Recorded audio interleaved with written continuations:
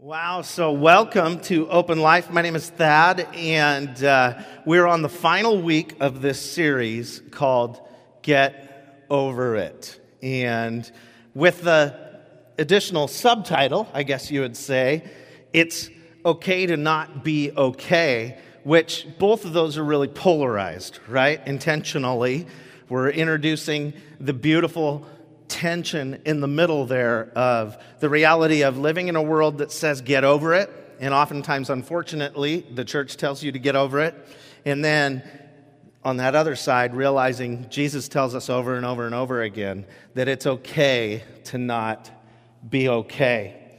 Today is one of the most challenging talks to tackle, but we had to, because when you think of the different things that you're told to get over, one of those realities is mental health. So we thought, man, how dare we as non-experts go after this, right? I in no way, shape, or form am an expert, besides the fact that most people would look at me and say, yeah, he's got issues, right? So, I mean, maybe I am, through experience, an expert.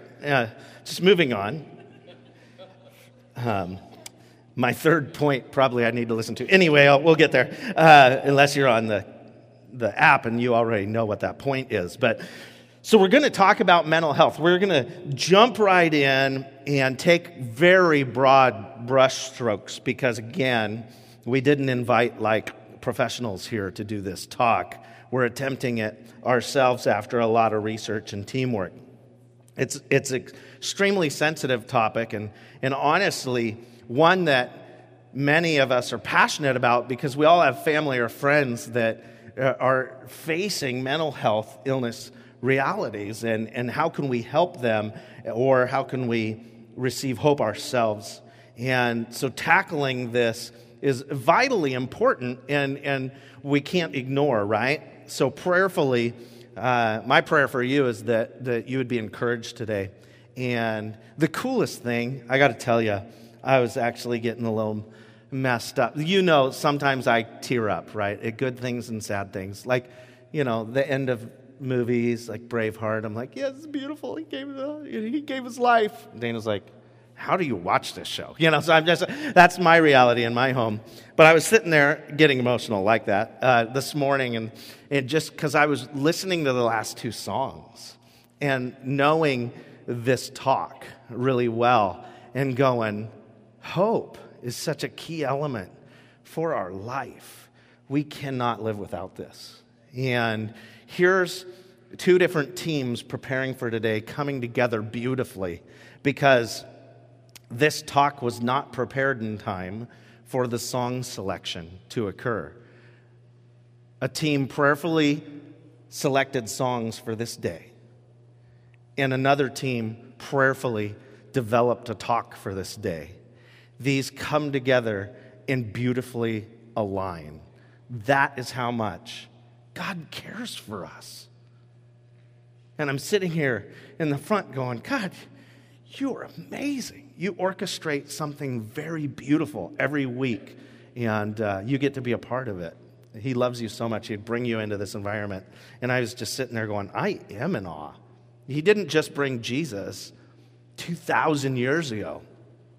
He's here today, bringing his presence to open up our hearts and breathe hope into us, either as carriers or recipients. And it's beautiful.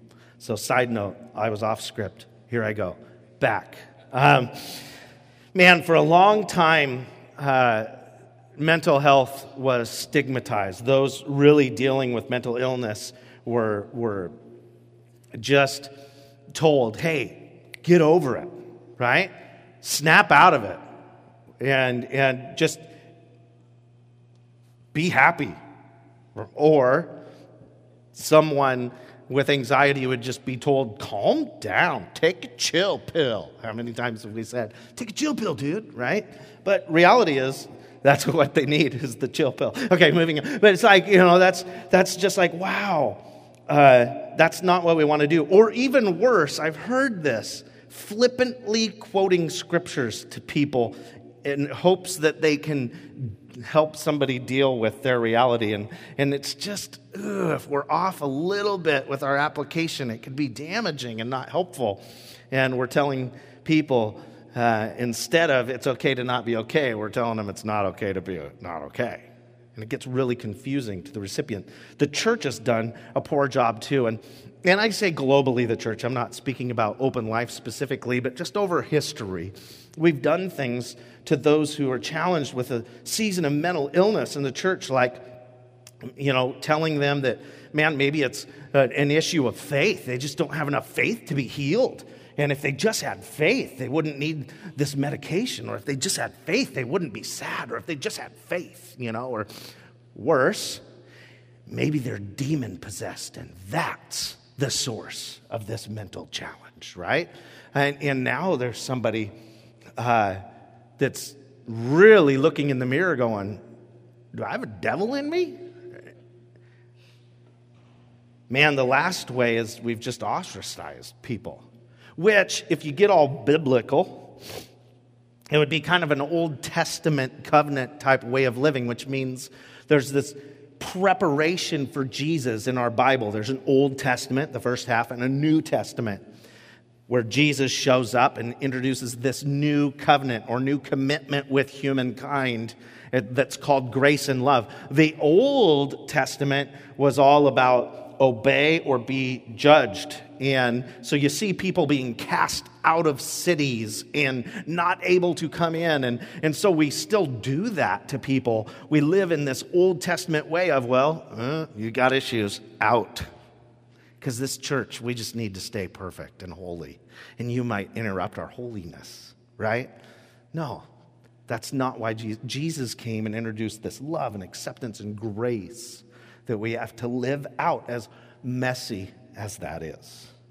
So we deal with these tensions when we look at tackling the realities of mental health. And I want to start by saying, whether you are facing this challenge yourself or you love someone that's facing this, today should be a breath of fresh air, and very significant, because we can go out from here as carriers of hope. I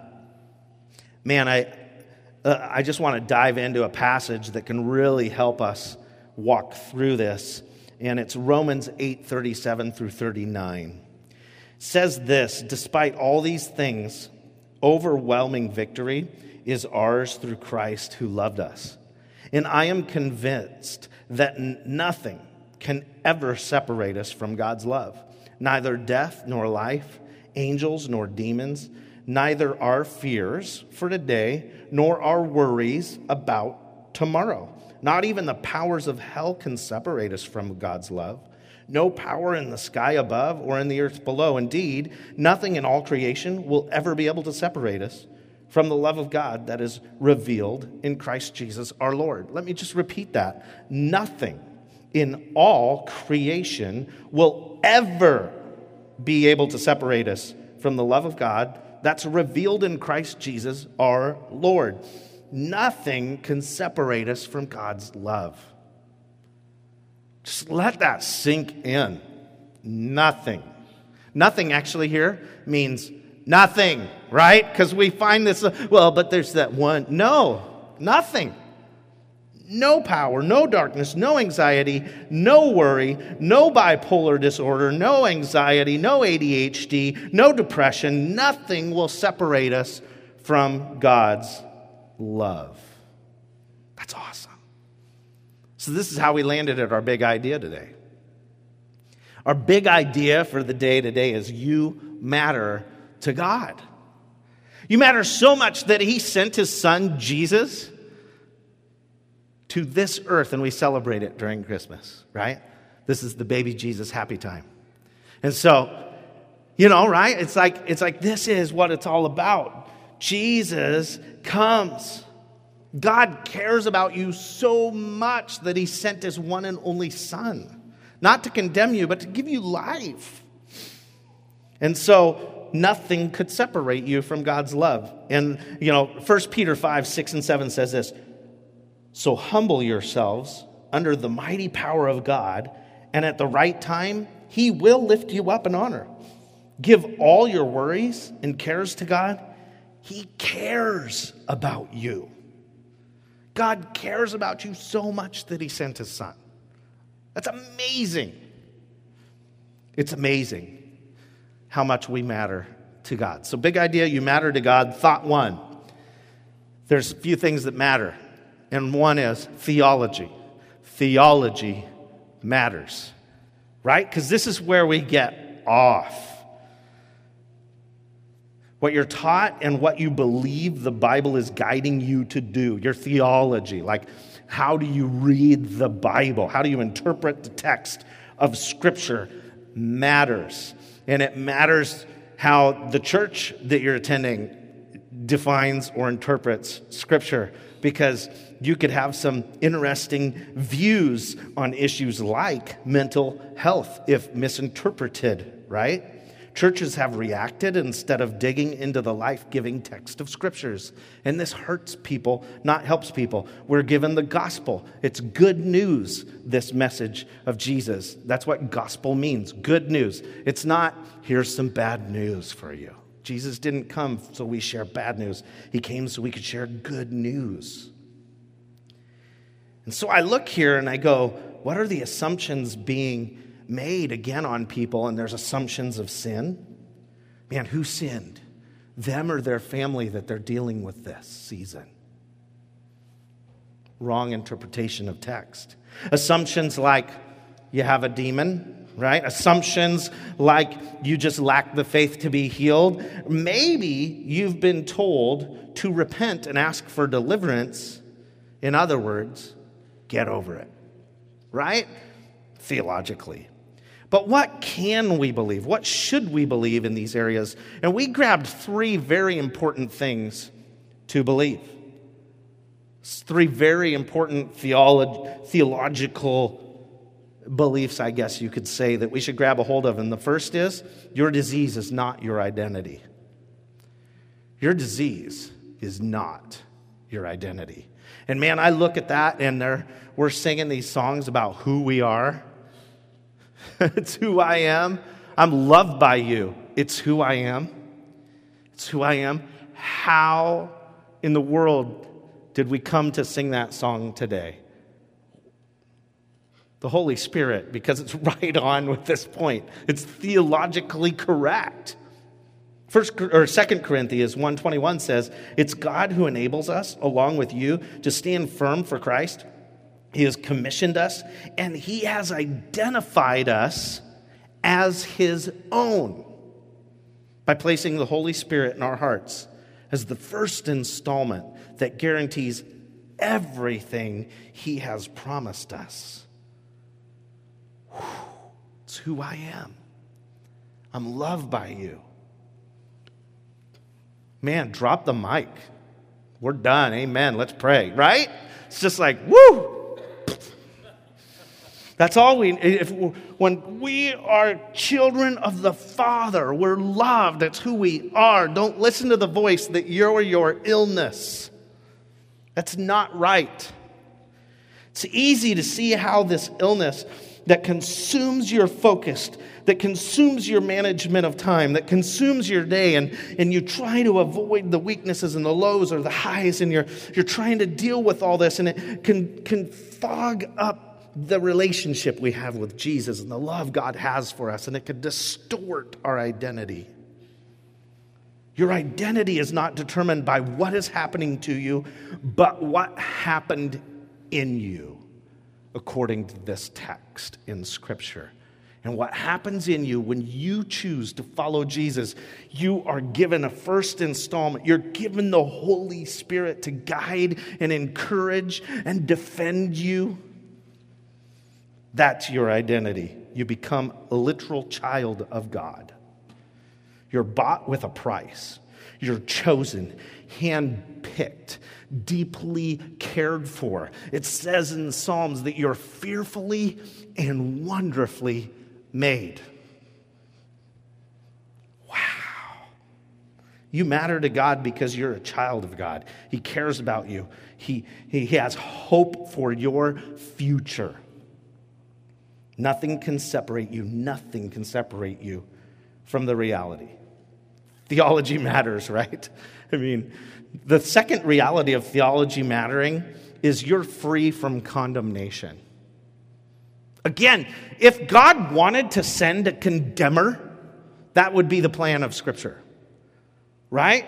That one day a final judge would come and he would condemn those who did not obey him. But he didn't send a condemner. He sent a Savior to save us because we needed saving. So the text that we read in Scripture has passages like this, Romans 8:1. Now there is no condemnation for those who belong to Christ Jesus. No condemnation. You feel you're letting those down around you because of your mental health issues, or you're maybe not able to do something that somebody else would be able to handle. And you go, man, this is my fault. And you start blaming yourself, and blame leads to guilt, and guilt leads to shame and self-condemnation. And then you hear the media who just layers on the condemnation, telling you that if you come and anybody finds out that you have mental health issues, all of a sudden you can't own the same things other people's own, and you're just one little snap away from being the next person on the media because you're trying to take everybody else out. And it's not a gun issue, it's a mental health issue, and you're condemning, and you're weighing on the shame, and you're carrying that. And if not you, those who are around you are facing this, trust me.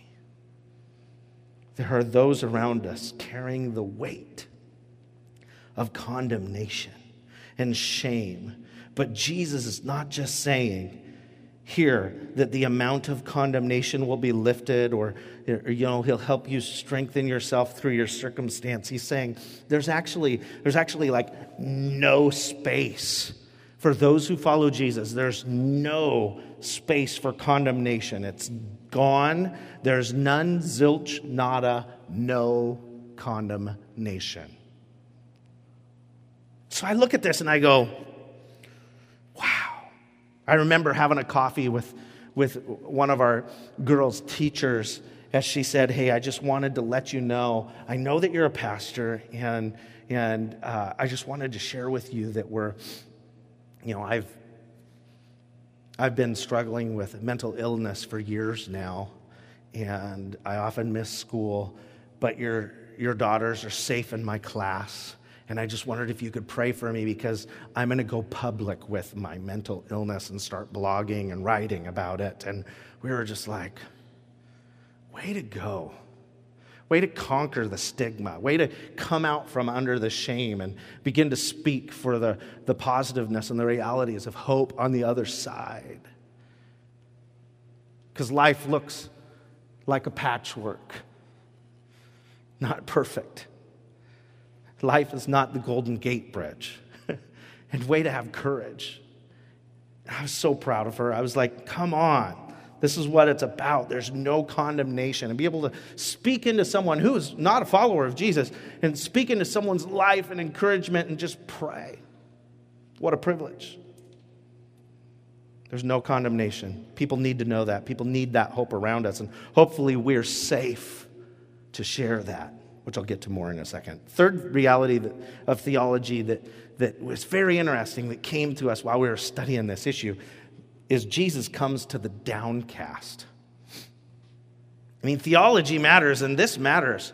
If you look at the patterns of God, you look at the patterns of Jesus, he comes to the downcast. And I look at the psalmist who wrote things like, the sacrifice you desire is a broken spirit. You'll not reject a broken and repentant heart, O God. Psalm 51:17, if you're taking notes. Jesus demonstrated this after he rose from the grave. The disciples saw Jesus and they thought he was going to be an earthly king. They didn't quite get that it was a spiritual reign that was coming. And so when Jesus went to even though he shared, and it just never landed, right? He shared with them over and over again. 3 days later, the Son of Man will rise. And they're like, oh, but our earthly king, And so they when he died and they put him in the grave, 3 days later was coming, and people were really sad. And so this two guys that were walking in between Jerusalem and Emmaus or wherever. Anyway, so they were walking, and so Jesus comes up to them. The resurrected Jesus comes up to them. And it says this in Luke 24:17. He asked them, "What are you discussing together as you walk along?" And they stood still, their faces downcast. The psalmist was right, years before Jesus ever showed up on the scene. David, as he wrote those psalms, they said he was a man after God's own heart. He just got the fact God comes to the downcast. Jesus could have gone to the religious people and said, "Told you so." Jesus could have showed up to, his disciples. Jesus could have showed up to all these others that he had yet to show up to. Who does he go to? He goes to a couple guys that are downcast on a walk. They've given up. That's who Jesus approaches and runs to. And so when we feel lows, guess who's right there? Guess who's coming after us? When we're at our lowest, we should be the most hopeful. Because Jesus comes to the down. That's just his character. I love this. He shows up to encourage the downcast. So theology matters, right? Because if we don't believe those things, we're going to have a wrong view of the grace of God. And if you're loving someone who's facing the reality of mental health illness, we need to introduce them to Jesus because those promises come alive. Thought number 2, community matters. So theology matters, community matters. So the stats that we could find out there, anywhere from 20 to 25% of us will suffer from some sort of mental illness. And the other 75 to 80% will know someone, therefore, who's challenged by this. And so the church can play a vital piece in people's lives through their ups and downs, no matter what mental illness we're facing. James 1:27 says, "Pure and genuine religion in the sight of God the Father means caring for orphans and widows in their distress and refusing to let the world corrupt you." Well, that's orphans and widows. So this is the Bible for you. The Bible doesn't come right out and say, "Thou shalt, in the case of mental illness, do this," right? We don't get that in the text. And we don't get that on a lot of issues. I don't know how many times, you get the how much is too much or what does the Bible say about questions, and the Bible doesn't speak directly to it. But here's the coolest things about Scripture is we always are given principles that can guide us. So here's one of those illustrated moments where we can find the principle, the character, the heart of God in this text. And the reality is, he comes to the distress. And perfect community is a community that is safe even in distress. And I begin to look at this and I go, man, I don't want to let the world corrupt my perception and make me think I have to be safe and away from everybody who might be in distress because I got to protect my little pot of loved ones. And close the doors of the church to people unless they're really, really perfect and wear skinny jeans and can come in. Right? Did I say skinny jeans? Okay, no insult if you can fit in those, but I can't even get my arm in skinny jeans, let alone. Okay, moving on. After Thanksgiving, these have become skinny jeans, mainly in the area that you can't see underneath the baggy shirt that I put on. I'm wearing a skinny t-shirt under here, and I'm a little worried that if there's too much pressure by a button, it may rip right in half underneath, but that's too much information.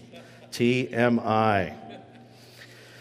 So, here's the reality of the church. We need to be a place where you can belong in a safe community of faith that's filled with hope, that's filled with love, and points towards being able to pull people up to Jesus when times are tough, where we can lead people. I just look at our reality. People need to know one another and prioritize relationships so we can share transparently what we're dealing with. That's what, honestly, the groups element of the church is all about. And we wrestle as a staff, like, how do we do groups to make people prioritize them and show up for them and sign up for them and lead them and host them and all these things. And we sit there and brainstorm and pray and go, man, if only we could do this, this, and this, and this. And we just, because we know the community that happens in groups is what is necessary to get us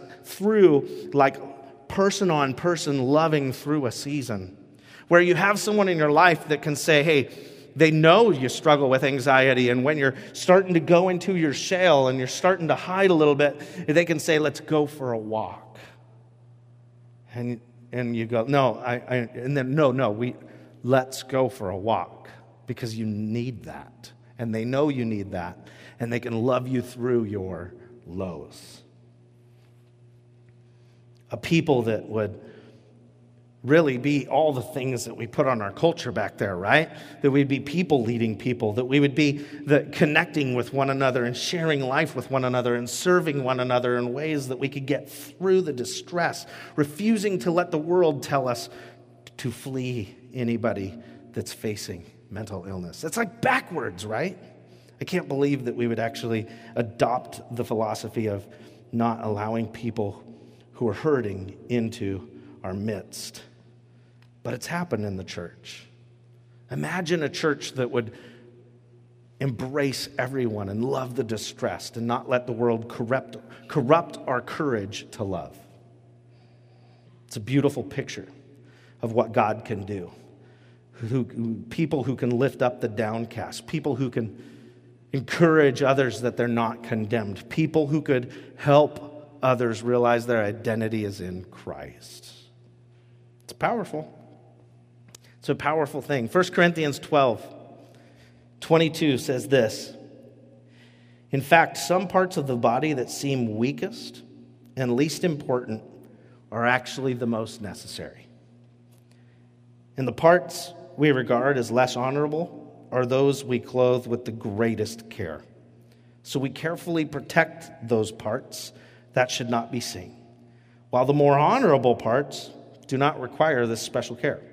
So God has put the body together such that extra honor and care are given to those parts that have less dignity. This makes for harmony among the members, so that all the members care for each other. If one part suffers, all the parts suffer with it. And if one part is honored, all the parts are glad. Wow. What an impact we could make by living this out. Powerful. Thought number 3, and wow, I'm landing this talk way faster than normal. But anyway, thought number 3, science matters. Whoa, wait a second, Pastor. Aren't we at church? Did you just say the S word? I sure did. Science matters. There's other words. Anyway, moving on. Right? This is not easy. This is a challenge to our reality. Do we take the pills? Or is that a sign of weakness in our faith? Right? Come on. This is a reality, is what do we do about the whole medical reality side, and what should our perspective be? And again, there's no condemnation, I know, but like the reality is, why do we stigmatize and why do we label this as weak faith if somebody accepts medical help, when the truth of the issue is that very pill may have been an answer to prayer and a miracle created by a follower of Jesus who God finally showed the ingredients to help stabilize someone. We cannot downplay that side of science. God's the ultimate one that confirms how He created us to people for them to be able to provide medical help. He's over all things, and all things are under him, we're told in Scripture. Listen to this. Luke 5:31 says this. Jesus answered them, healthy people do not need a doctor. Sick people do. Now think about that for a second. This is being written by a doctor. Luke was a doctor, and he wrote one of the Gospels. If God was mad at science or the medical industry, or it represented a lack of health or like spirituality or faith, do you think he would have had a doctor write one of the Gospels? Do you really think that he would have done that and risked people putting two and two together? Instead, he knew the detail and the mind behind the science. It's funny, when scientists go out to disprove the gospel, what do they end up always doing? Proving it. Exactly, because it's true what we read in the scriptures. And they just end up proving it, and they're always mad. And there's some great books written by scientists or medical professionals that find God in their profession. So I look at this and go, healthy people don't need a doctor, sick people do. So sick people need a doctor. That's okay. And we need to trust that God can do a miracle through the advice we get medically, or he could do it instantaneously through a moment of prayer. So I'm going to keep praying for healing, because I know my Bible teaches that through prayer, and when the elders come together, which is like people older in the faith than you, can come together and pray for you, that the Bible says you can be healed. So that's true. You can be healed instantly. But as well, God can use a process called sanctification, where over time you are healed, both spiritually and physically. It's a time-lapsed healing, not an instant miracle. And he can use the medical world to do that. Science does matter.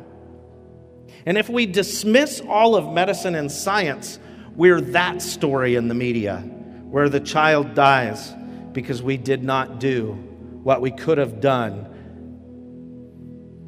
That's not what God desires. And so Luke, this doctor, authors this moment. And so does Matthew and Mark and the other Gospels. I mean, it's affirmed in all of them.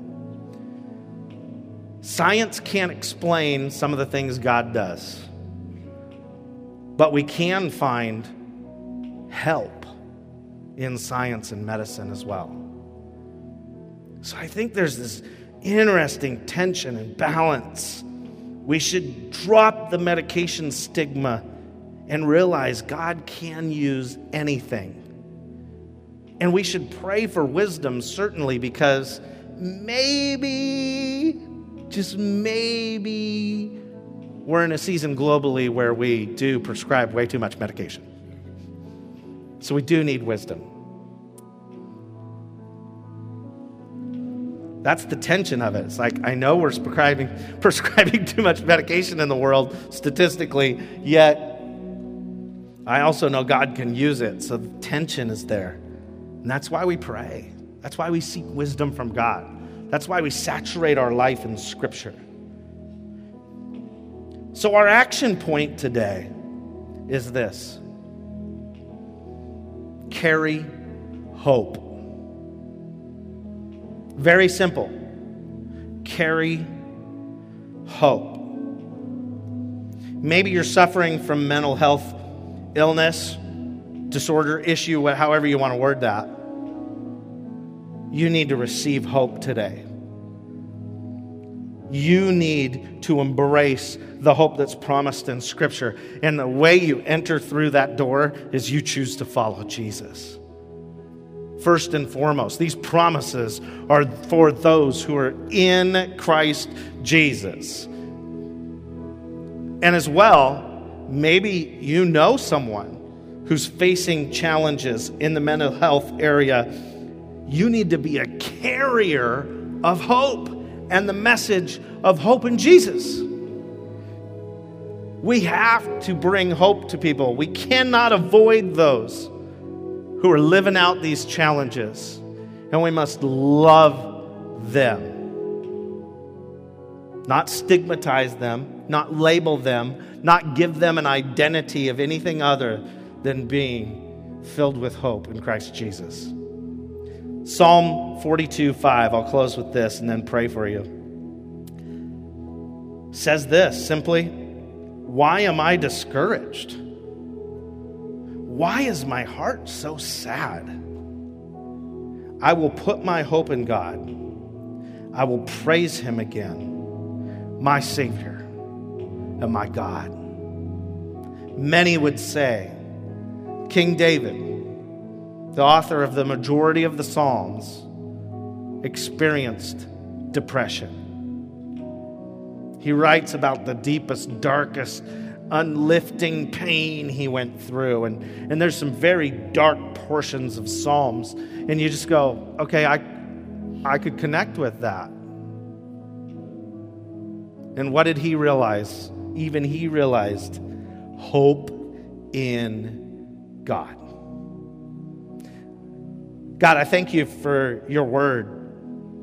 Man, you give us the ability to even just download an app like YouVersion onto our phone and in the Christmas season, grab like a Christmas devotional or scripture read or whatever to where we can saturate ourselves with the promises in your scripture. And you love us so much that you even give us promises involving issues like mental health. It's amazing. It all comes back to one reality: hope. So I pray that God, you would commission us today. You would either allow us to embrace hope today in this room and confess you as Lord, or maybe you would send us out as the carriers of hope to the world around us. And no matter how dark the season gets or how low the low gets, we can lift each other up, do life with one another, be faithful in carrying the hope in Jesus to the world around us. God, I specifically pray for those who need to make that choice today to follow you, that they would simply embrace the reality that you sent your Son for us, that your Son was born, which we celebrate in this season, lived a sinless life, went to the cross for us, and by your blood we're healed. We have access to healing. And then, not only that, but you did go to the grave and raise 3 days later, and as we read today, you ran to the downcast. And I pray that God, some in here who have yet to choose to follow Jesus as their Lord and Savior would say, okay, today's my day and I'm going to pray this prayer. Jesus, I choose to follow you. I say yes to your love today. And I want to learn what that is. I want to learn how to follow you. I want to grow in a relationship with you so that I can lift not only myself up, I want to lift others up in this hope you promise. In Jesus' name we pray. Amen.